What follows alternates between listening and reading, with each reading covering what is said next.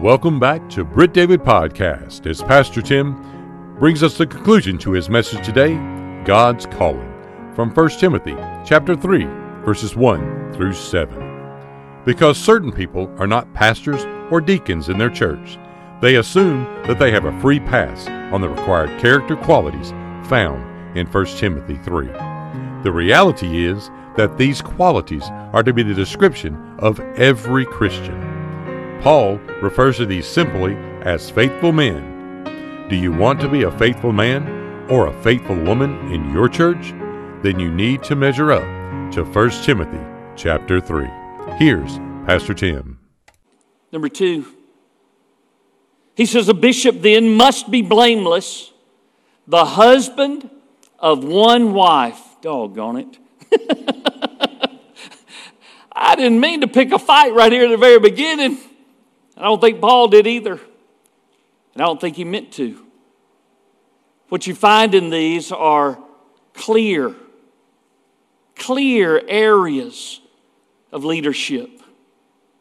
So why would he, first of all, why would he mention this? And secondly, why would he put it here? Let me take those in order. To say that he's the husband of one wife, I don't think it disqualifies a single man. I don't think he's talking about the person whose spouse has died and that he has remarried. You know, we use as a litmus test the issue of divorce. I think really he's going to talk about that more when he gets down deeper in the list than he is even right here. What is he saying? Is he saying just a one-woman man? As in, one at a time? Or one for life? I believe when you go back in the book of Genesis, what you discover God's purpose for marriage is one man for one woman for one lifetime. If that's true across the board, then it has to be true in this call, doesn't it? You say, Tim, that's not fair. Don't tell me whether it's fair. That's the Lord's business, isn't it? This is not the church trying to put a thumb down on some folks and say, hey, you can't serve. This is God saying, a man must be blameless. He must be the husband of one wife. He's talking about sexual and moral purity. Even if there is a range of disagreement on what the husband of one wife means, surely at least the common denominator is that man is faithful to his wife. Purity within that relationship. That leads me then to the next question of why. Why does he put it here? Why does he put it so high up the list? Because this is the area where leaders fall. Overwhelmingly among my peers, this is where we have trouble. This is where we stumble. Suddenly our love for our spouse has waned. We begin to find emotional attachments and relationships with people that we should not have. And it seems like before you know it, there's another one. And there's another one, and there's another one, and there's another one. It brings shame to Christ, and it brings shame to His church. And so right here at the very beginning, he says that man needs to be blameless. That man needs to be the husband of one wife. Thirdly, he needs to be temperate. He needs to be calm. He needs to show moderation of self-restraint. He needs to be sensible.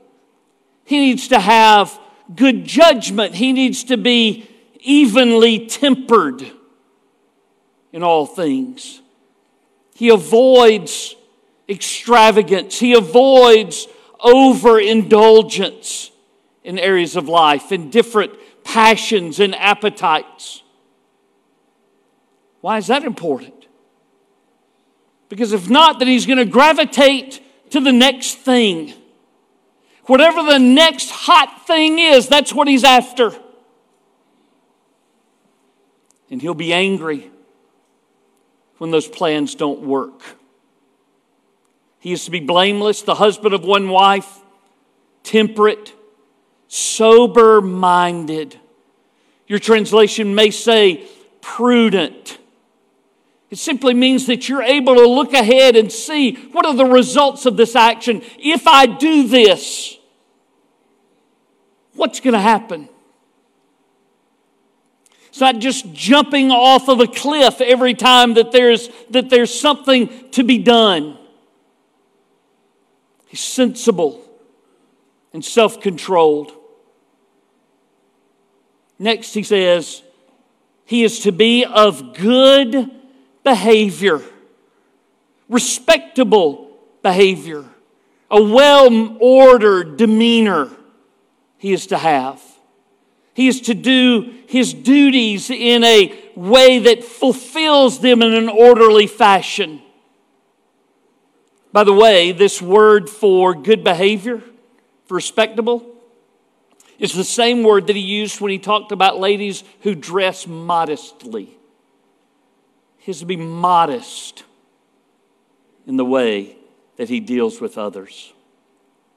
Keep going. After of good behavior, he says he is to be hospitable. He's to be hospitable. The word literally means a lover of strangers. Can you imagine a church leader not being warm and friendly towards other people? You met some of them, right? The church will begin to reflect that. So when I hear people like our guest that we had, Dr. Gerald Harris, who was here not too long ago, to say that you are a friendly church. You made me feel so welcome, he said.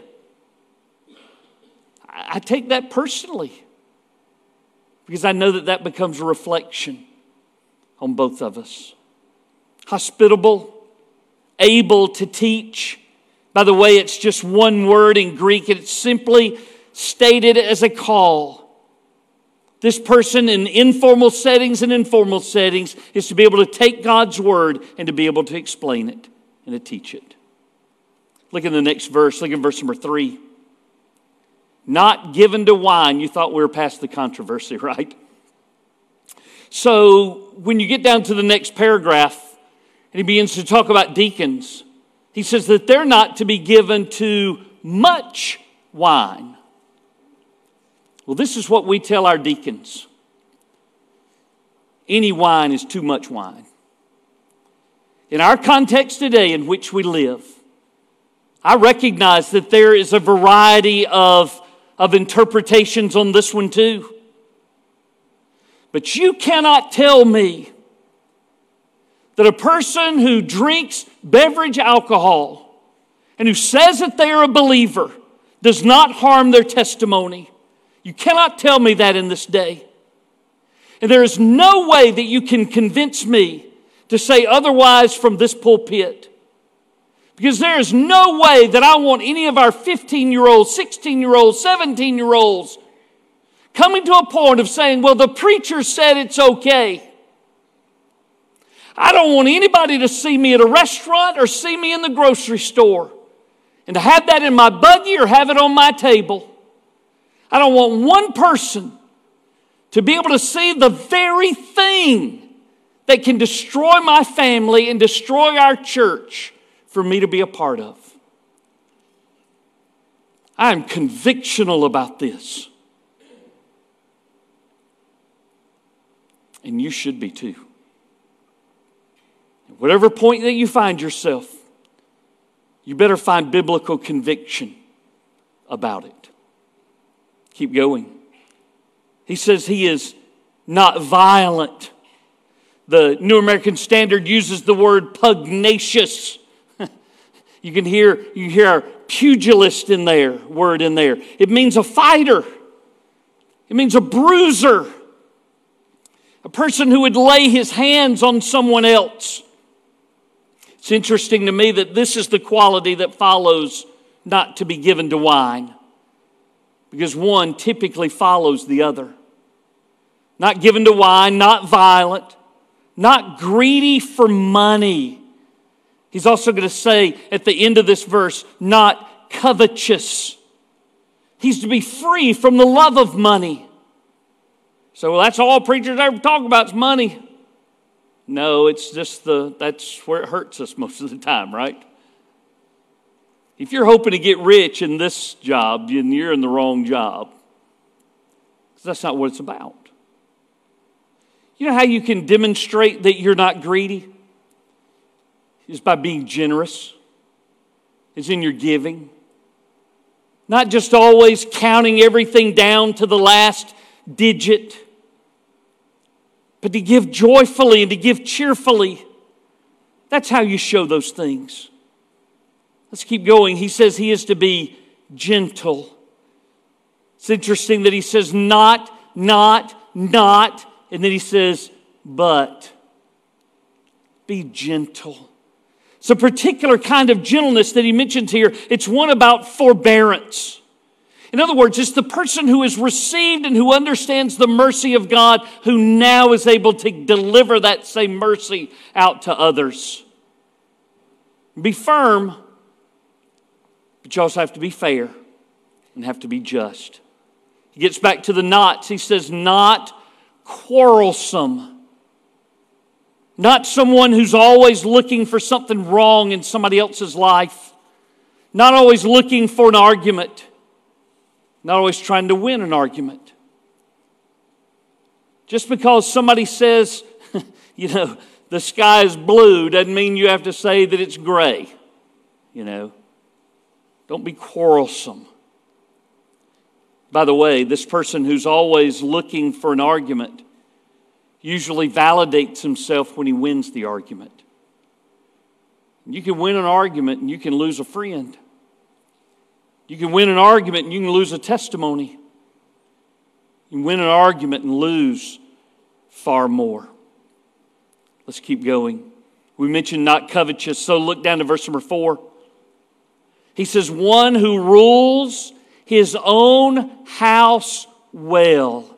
And then he describes it this way, having his children in submission with all reverence. Doesn't mean at all that he beats them down. It means that he leads them. He leads them the way that Jesus would lead them.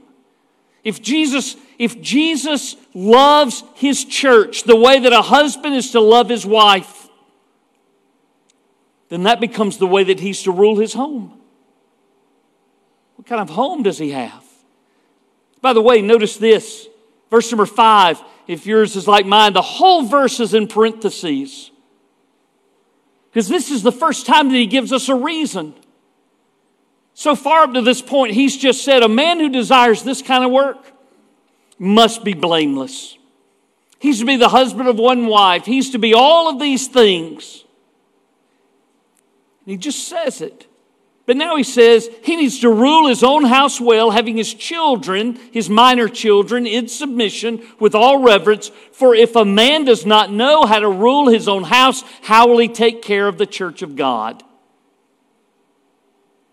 That's the truth, isn't it?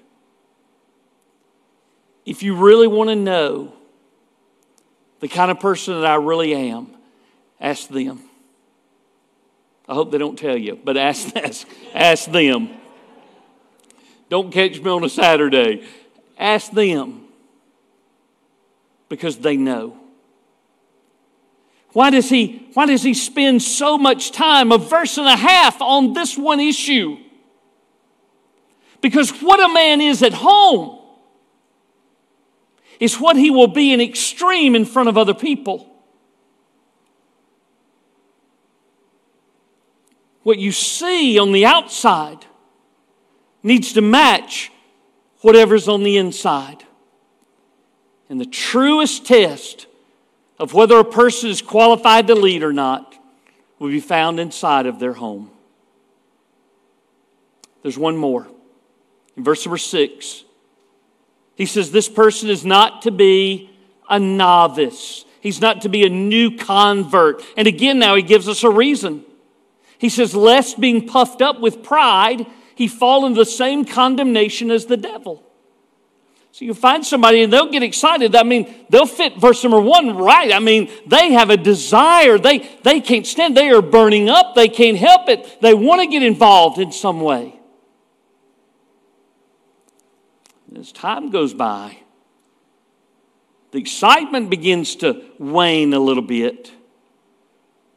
Does the character really remain? That's what you're looking for. Does the character remain? This is not a list of things that you just go and say, okay, these are the things that I'm going to do, and I'm going to do them better, and I'm going to start this week, and I'm going to have a checklist, and I'm going to check myself every single day.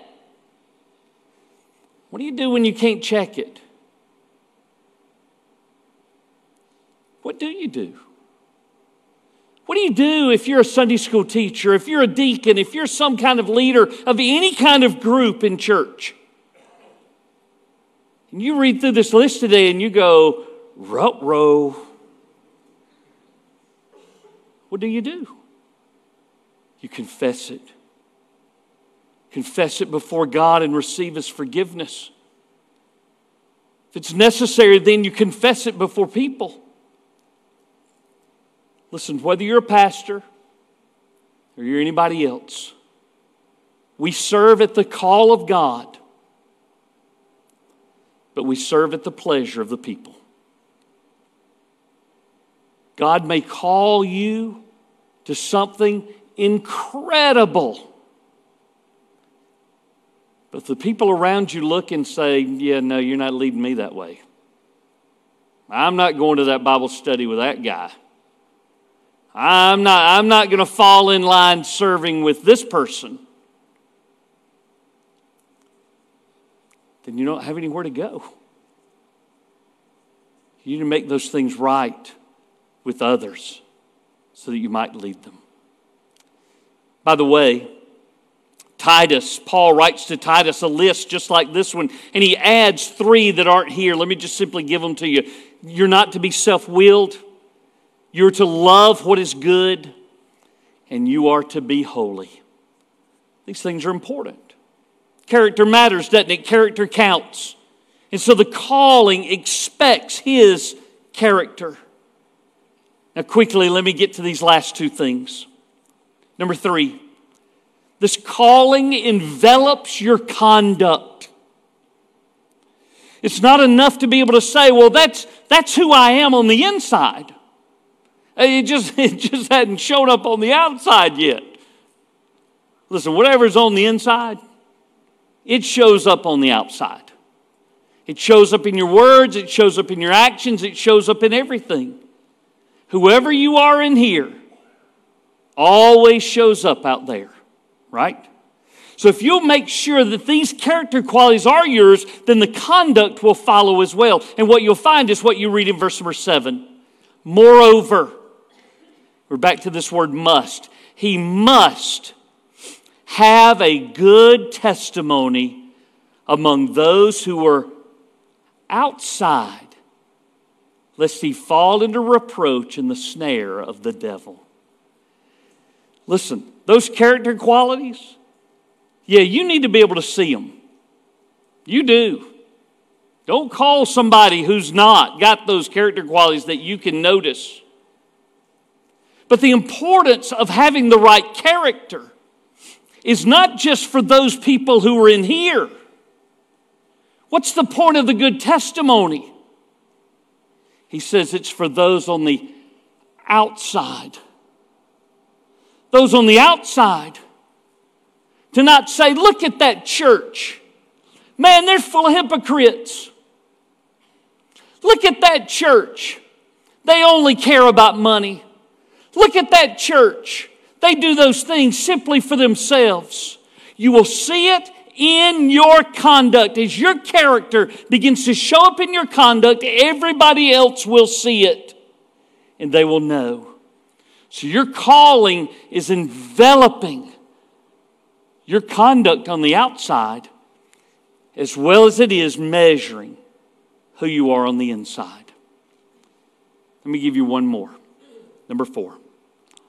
This calling engages the charge.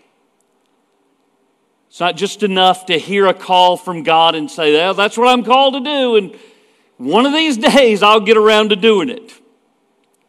If you've been called by God, then you need to do it. Do it. Do it. Right? All right, so the first 7 verses deal with the pastor. The next several verses, from verse 8 down to verse number 13, all deal with the deacon in the same kind of way. He uses the word likewise in verse number 8. Likewise, the deacon is to be like this. So when you get to the end of those 2 offices and those qualifications, he says this in verse 14. These things I write to you, Timothy, though I hope to come to you shortly. But if I am delayed, I write so that you may know how you ought to conduct yourself in the house of God, which is the church of the living God, the pillar and ground of the truth. In other words, what Paul is saying is, whether I'm there or whether I'm not there, your conduct needs to be right. But whether I'm there or whether I'm not there, you need to do the work. Do the work. If you've been called to this, don't wait for me. Don't wait for somebody else to say, okay, it's okay, go ahead and go. You need to do, you need to act. In what way? In this specific way, he says this. He says, without controversy, great is the mystery of godliness. And listen to this. God was manifested in the flesh, justified in the spirit, seen by angels, preached among the Gentiles, believed on in the world, received up in glory. Those are the things that we preach and teach. What is the rule and duty of the pastor? Fast forward a little bit into 2 Timothy for just a moment. He says something similarly in Titus, but I want you to see it clearly here in 2 Timothy chapter number 4.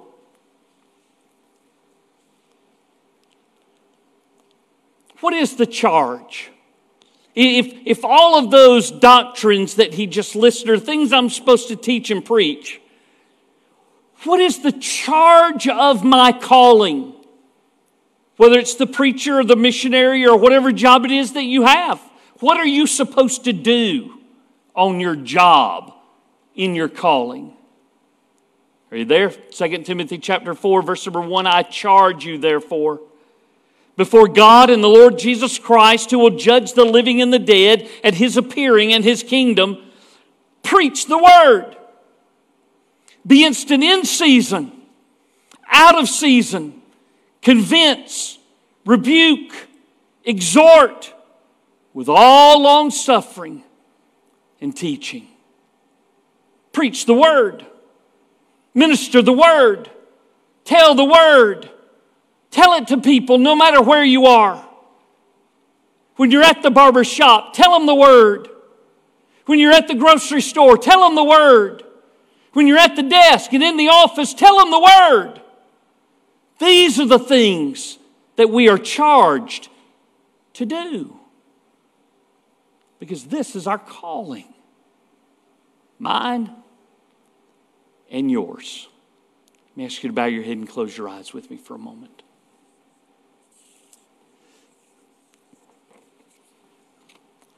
I would ask you today, in your prayer time, to spend some time listening to the voice of the Lord.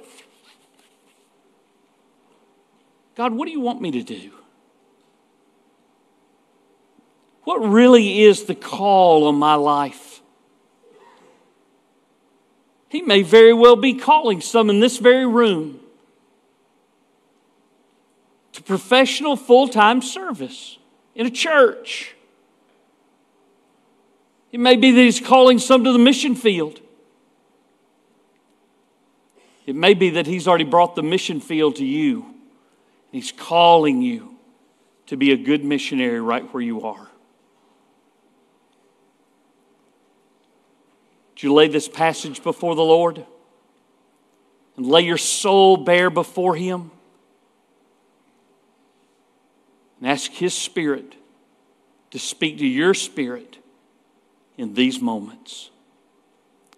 That's what He did for me. He'll do it for you. Father, I pray that you would bless us today. As we've been able to hear from your word, we pray that we would also hear from your Spirit. That you would show us the right ways to go and things to do. Bless these moments in Jesus' name. Amen. Let's stand together. Maybe you need to give your heart to Jesus. Maybe you need to plant your life in our church. Maybe you just need to pray with somebody. If you need those things, I'll stand here. I'll help you. But it may be that you simply want to come to the altar and do business with God. You, and maybe you and a friend. You ready? Sean, lead us. Pastor Tim thanks you for joining us here today on Britt David Podcast. And he would like to invite you to check out our past messages here in our podcast library. Pastor Tim would love to connect and share with you about a personal relationship with Jesus Christ and how you can know that Jesus is your Savior and Lord. That address is churchoffice@brittdavid.org. We are located at 2801 West Britt David Road, Columbus, Georgia, 31909. Thanks again for joining us here on Britt David Podcast.